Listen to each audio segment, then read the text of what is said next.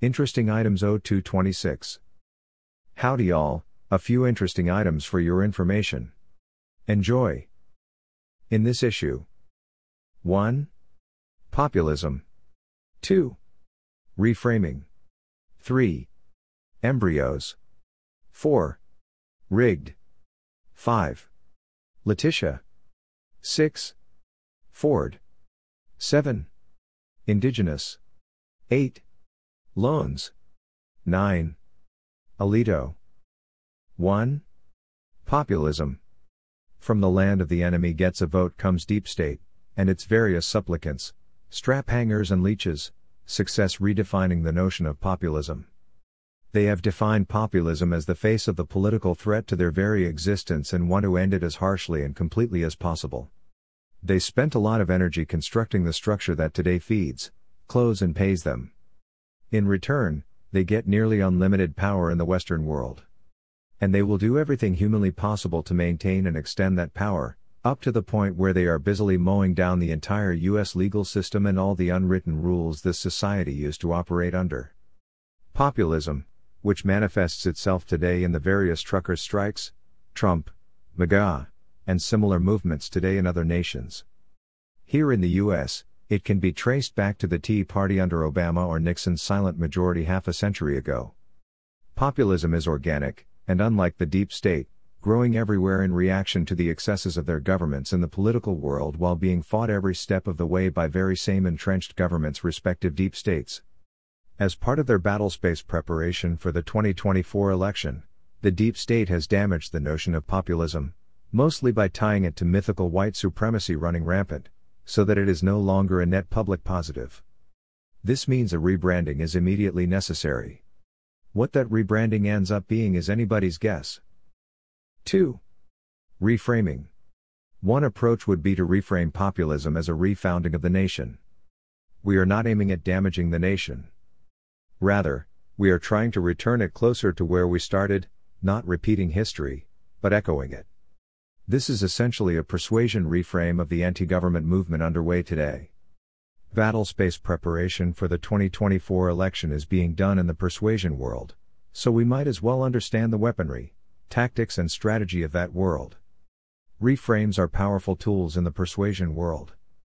Done correctly, a reframe will put the deep state in a position from which they cannot recover, not unlike an aircraft that has flown out of its performance envelope.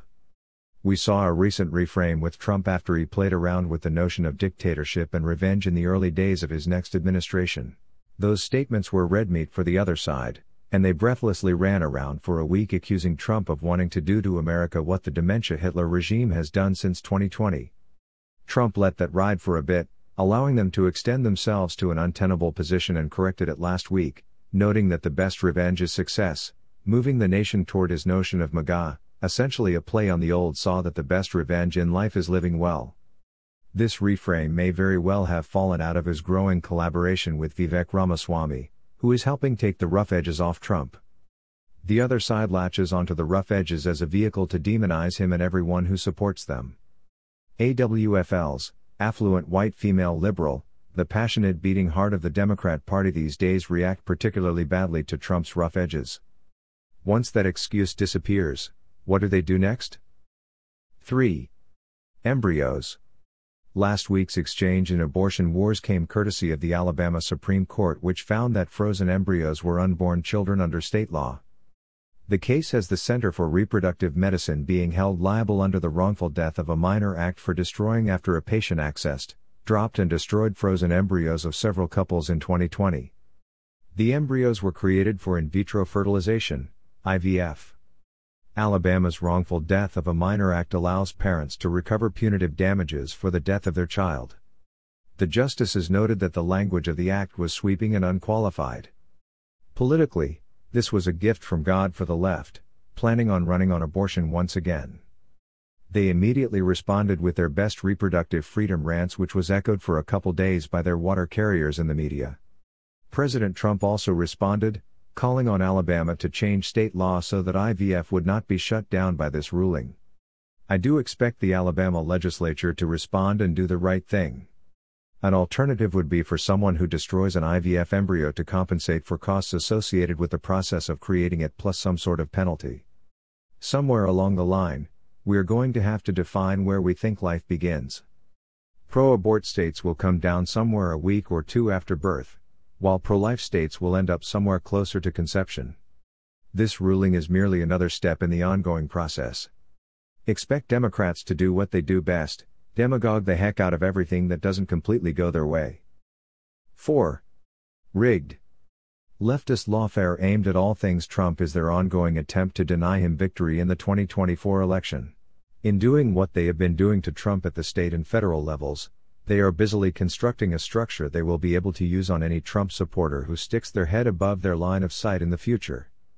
Given the interconnectedness of everything these days, a person in Alaska who does something noticed by online AI can be arrested, sent to the DC Gulag, and tried in front of a DC jury for his or her particular sin. We know that DC and NYC are decidedly Democrat trial venues, and everyone, on the political right will never get a fair trial in any of those courts. In the spirit of mutually assured destruction, we need to start doing the same thing to leftists in rural courtrooms in rural America. Other than vigilance committees, I don't think there is any other way to stop it. 5. Letitia. Donald Trump is not the only scalp taken by NY Attorney General Letitia James. She also went after the NRA in another conveniently timed, politically motivated lawsuit filed in 2020. This effectively took the NRA out of the political wars that year as they were fighting for their economic lives. The jury finally found that NRA and 3 former and current leaders were liable for financial misconduct and corruption managing the organization. Think of this lawsuit as a test run for her assault on Trump and the Trump Organization. Like the Trump verdict, she is publicly crowing about the result. Say what you want about James, while she is an undeniable evil woman, she also understands the court system she is operating in and the juries who are hearing her lawsuits. Once the left comes up with an effective tool, expect it to be used time after time until the pain of using it is far greater than not using it. 6. Ford. When corporations embrace DEI, there is never a positive outcome other than increasing the number of DEI employees. Generally, the business suffers, sometimes catastrophically. Last week's example of this was Ford, the only major U.S. automaker who didn't take a chunk of Obama's $80 billion bailout following the 2008 financial crash. Chrysler and GM took both the bailouts and Democrat strings that came along with the bailout. Ford was briefly a public hero. It only took a decade for the wheels to fall off, with Ford joining the corporate CEO Action for Diversity and Inclusion Pledge, an industry-wide collective to embrace all parts of DEI. They weren't finished with this action, also joining up with an outfit called Mark, Men Advocating Real Change. Mark focuses on engaging men and including women in their businesses. In supporting both of these, Ford started discriminating against men, particularly white men, in their workforce. What could possibly go wrong? What went wrong was that they took their eye off their quality as job number one fundamental goal. Vehicle quality since 2018 cratered. Not only that, but the company started bleeding billions of dollars in various acts of gratuitous buffoonery. They today acknowledge they have a problem and at least are making noises about a culture shift that will return them to a merit-based world. Good luck with that while their DEI overhead and DEI hires act like so many boat anchors on their ability to do profitable business in a competitive world. 7. Indigenous. Interior Secretary Deb Haaland is well on her way to becoming one of the worst Interior Secretaries over the last 30 years, quickly approaching such luminaries, /SARC, as Clinton administration's Bruce Babbitt and Obama's Sally Jewell. Haaland's addition to all the usual green claptrap we saw out of Babbitt and Jewell is a healthy dose of Native American tribalism and racism. Quite the toxic brew, that. Haaland blocked 7 oil and natural gas leases here in Alaska last year. Her recently uncovered excuse for the cancellation was the application of what she called indigenous knowledge, essentially Alaskan Native folk wisdom, that Interior used as part of their scientific assessments. Haaland put the entire Arctic Ocean off limits to oil and natural gas exploration. She called local natives, many of whom moved into the oil country at the time Prudhoe Bay was opening for drilling, as the original stewards of the area. The only reason a nomadic group of people show up on the Arctic Ocean coast year-round is because their hands are out for free money. Indigenous knowledge indeed. In taking this action, Holland may be breaking federal law. Interior is governed by something called the Information Quality Act, a 2001 piece of legislation. Timing of this sounds like it fell out of the Babbitt infestation during the Clinton years, that governs what kind of data sources Interior can use while making rules. Indigenous knowledge is not mentioned in that legislation.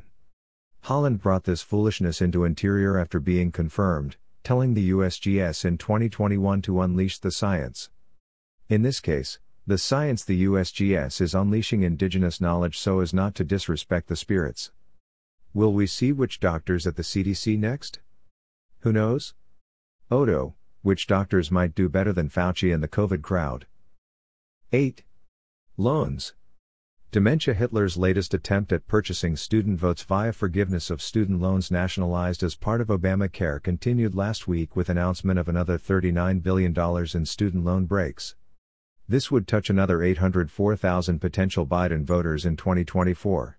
Dementia Hitler has been pushing this noodle for a long time, having his unconstitutional plan to forgive $800 billion in student loans slapped down by SCOTUS last June.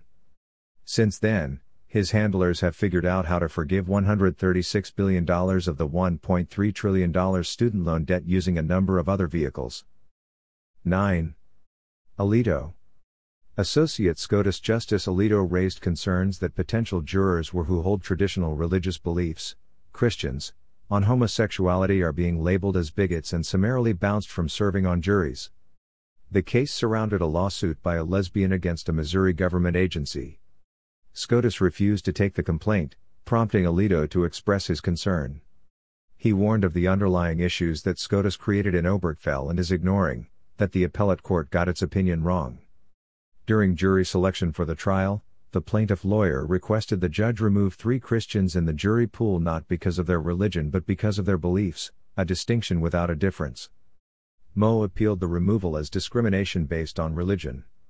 The federal court upheld the removal.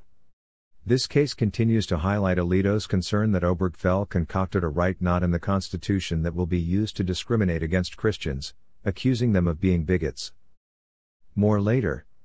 AG. Throughout history, poverty is the normal condition of man. Advances which permit this norm to be exceeded, here and there, now and then, are the work of an extremely small minority, frequently despised, often condemned, and almost always opposed by all right-thinking people. Whenever this tiny minority is kept from creating, or, as sometimes happens, is driven out of society, the people then slip back into abject poverty. This is known as bad luck. Lazarus Long via Robert A. Heinlein, Time Enough for Love. 1974.